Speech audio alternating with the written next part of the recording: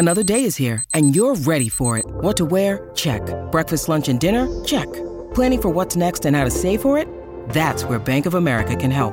For your financial to-dos, Bank of America has experts ready to help get you closer to your goals. Get started at one of our local financial centers or 24/7 in our mobile banking app. Find a location near you at bankofamerica.com/talktous. What would you like the power to do? Mobile banking requires downloading the app and is only available for select devices. Message and data rates may apply. Bank of America N.A., member FDIC.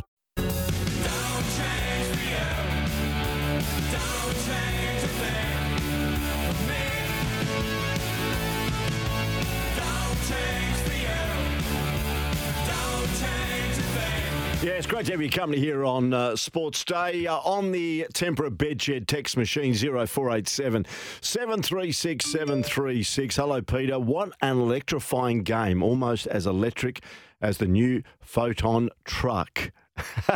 Yes, it's the first time I'd watched the cricket match from beginning to end, and the first time I cheered for a cricket team as well. Go the Scorchers. Good old Paul from Churchlands. Paul, by the way, works at Lombardi's down there in Forestfield. If you're in the market for a trailer or an electric truck, I actually went for a drive in the electric truck. I know, Paul. It is something special, let me tell you. Good on you, Paul. Thanks for listening. Paul McGovern is the man down there at Lombardi's in Forestfield. If you're wondering where he's ended up, that's where he is now. All right, it was a big match. It was a big night. And Wes Robinson, you may recall the name, played, of course, Shield cricket for Western Australia. He was probably a relative latecomer to first-class cricket. I think he made his state debut about, 12, 13 years ago at the age of 27, still involved. He won the Ollie Cooley medal as the tournament's best player during his time playing club cricket for Claremont, Netherlands. And hasn't that club been talked about in recent times? But he's had a lot to do with Cooper Conley. And let's welcome Wes to the program. Hello, Wes. Good afternoon, Peter. How are you, mate? I thought I'd take you back to those days. Thank you. Yeah, fond memories all round. Tell us about your role, development role at the West Australian Cricket Association. Tell us, firstly, before we speak about the individual, what that entails. Yeah, role's multifaceted. So essentially it means that I'm an assistant coach to the Perth Scorchers and WMN's programs, assisting Adam, Bo and Tim in our endeavour to make our players better and prepare them for individual matches, whether it be white ball or red ball cricket. I also lead our academy program and second team as well. So I've got a fair bit of variety throughout the season, so it keeps me busy and, it's a great job. All right. Tell us about Saturday night. You're a cricket man, you're a cricket tragic, you love the sport. What were your overlying emotions on Saturday night after the Scorchers got there? What were your thoughts on the whole package, if you can term it that way? It was a roller coaster. I'm not going to lie. The day, the lead up to the match, 4:30 start. There's a lot of sitting around waiting. The game kicked off. It was just nice to get started, to be honest. Get out of the heat because it was absolutely scorching in the middle there. I was essentially just wet from sweat. So it was nice to get into the dugout where we had the fans and the mist on. So that was a little bit cooler. Probably the first 20 overs.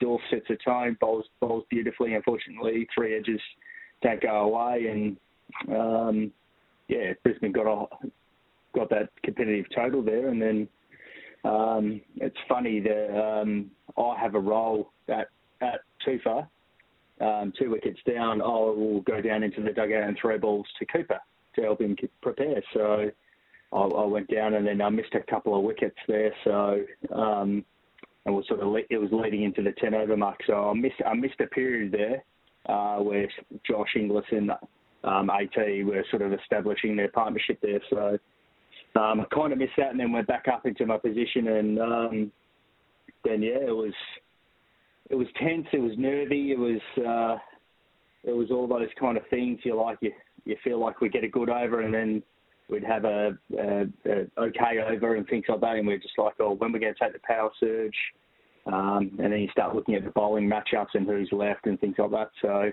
and then towards the back end, all the 55,000 people in the stadium there, it was it just built and it grew. And then obviously disappointment around AT being run out, and we thought, oh geez, we're leaving it late here, and made it a bit difficult for ourselves. But then Coops comes in and has that over against James Bazley, and it just turned it back on, and then we started to gather momentum, and then really fortunate to come away on the winning side, and just rapt to see some of the unheralded members of the squad had their opportunity to stand up and deliver on the biggest stage. So it was awesome. Let's talk about the 19-year-old. You mentioned you threw him a few balls, and then all of a sudden, Ashton Turner was run out. Coops, you're in there. So he strolls out. Firstly, because you've known him quite a bit, and we'll go back to when you first were introduced to the teenager, did you have any doubts, or were you surprised in what he delivered in that pressure cooker situation? I can. It's hard. You don't think that when he's growing up and he's 15, 16, 17 years old coming through that he's going to be getting essentially his second hit in a Big Bash final, netting 40 off 20. So does he have the skill and the temperament to be able to do it, and the confidence in his own ability to get it done? Yes, I think he does. It was great to watch him go out there and show everyone else that the things that we know internally at WA cricket, pure ball striker, good confidence, a great cricketer. It was awesome. But this is not playing grade cricket, first grade cricket for Scarborough. This is not playing second 11 for Western Australia, or even for Australia, he played it under 19s. This was a different scenario here. Now, Wes Robinson, you know him quite well. When Ashton Turner was run out, do you think the game was done and dusted? Or did you honestly have belief that Connolly and Hobson could deliver what they delivered? Be honest, did you feel... Because I, as a broadcaster, we broadcast the game, both Brad Hogg and I thought, it's going to be tough from here. It's going to be tough from here. But then after we saw Connolly hit the first ball so sweetly, we thought, there could be another late twist here. How did you read it? Yeah, exactly what you thought. It's going to be tough. Two new batsmen at the crease. But we always held hope that one big over sooner rather than later would turn the match and make it a bit more into it. Anything under 20 in the last couple of overs, and we're all, with wickets in the shed, we're almost, in the box seat there. So, but to come down to 10 runs off the last over and Coops plunking that one to mid-on, and then Nick Hobson just finishing it with a big 6 and a 4. So it was brilliant, but those things run through your mind. I'm human. Yeah, exactly. Tell us about Cooper Connolly and his progression. Firstly, what sort of kid is he? Because he is a kid. He's only 19 years of age. Tell us about the makeup of Cooper Connolly. He's very laid back. Very casual in some aspects, but also very switched on and committed. When the time is right. So he's growing, he's maturing, he's developing from a young man point of view really nicely. So, and as a cricketer, he's growing from strength to strength. I think the last couple of years he's been thrown a fair few obstacles in terms of a broken hand in preparation for a Aussie 19s World Cup. He had a bit of illness right on the end of pre-season, start of our season, so missed a few games as well. So to be able to get him a consistent run through Premier Cricket with Scarborough into second 11 cricket, and then be able to, Adam and Bo and Dave Fitzgerald and Tim McDonald and the leadership group there identifying that we needed to give him a couple of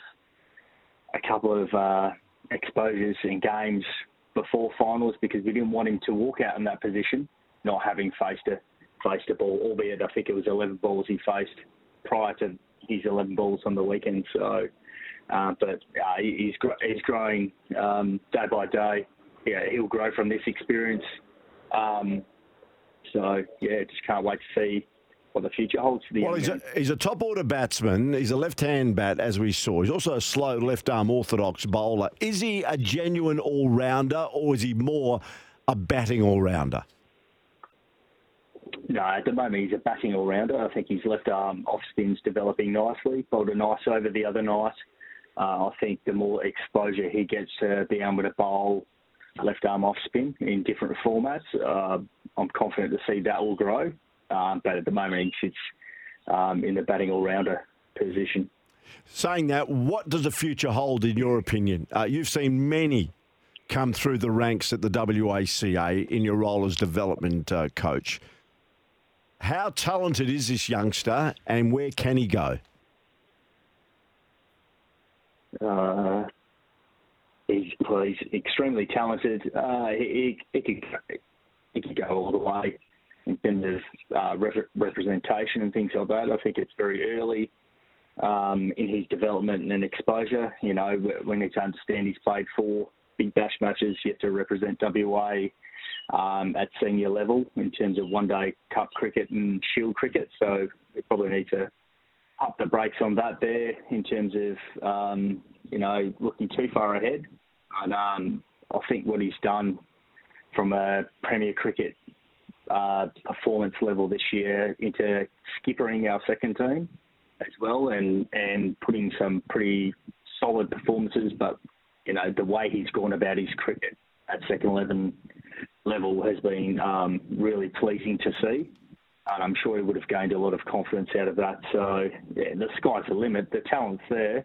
I think, firstly and foremost, to recognise the great leadership and examples he's got around him to learn and grow off. You know, the Ashton Turners, your Cameron Bancroft, Sam Whitemans, Shaun Marshes, Mitch Marsh, those guys around the WA setup, Hilton Cartwright. I could name them all, really. Great role models to learn off, both from a cricketing perspective but also a life perspective, which will help him off the field, which therefore hopefully will then grow on field. So, but he's a star, and he's got all the attributes, and I can't wait to see. I'll be watching and following his cricket journey right through. Good stuff. Wes, thanks for that. Usman Khawaja didn't know who he was. Of course, they were watching it in India, the WA boys and the Heat boys, that is the Scorchers and the Heat boys, and Usman goes, who's this bloke? Well, he knows about him now, and a lot of other people know about him now after that performance on Saturday night. Wes, thanks for your time. We appreciate it. No worries. Thank you, Peter. Okay, Wes Robinson there, who's had a lot to do with Cooper Connolly, both at club level and since he's come into the auspices of the West Australian Cricket Association. 5:29 on this Monday. We're going to talk a bit more cricket. He's always good value, this bloke. Rodney Hogg will join us. He was here. He lives now in Perth, but he was here at Optus Stadium on Saturday night, and we'll also talk about his thoughts on the Australian Test team as they get ready for that 4-test tour. The test gets underway, the first one on Thursday. It's 5:30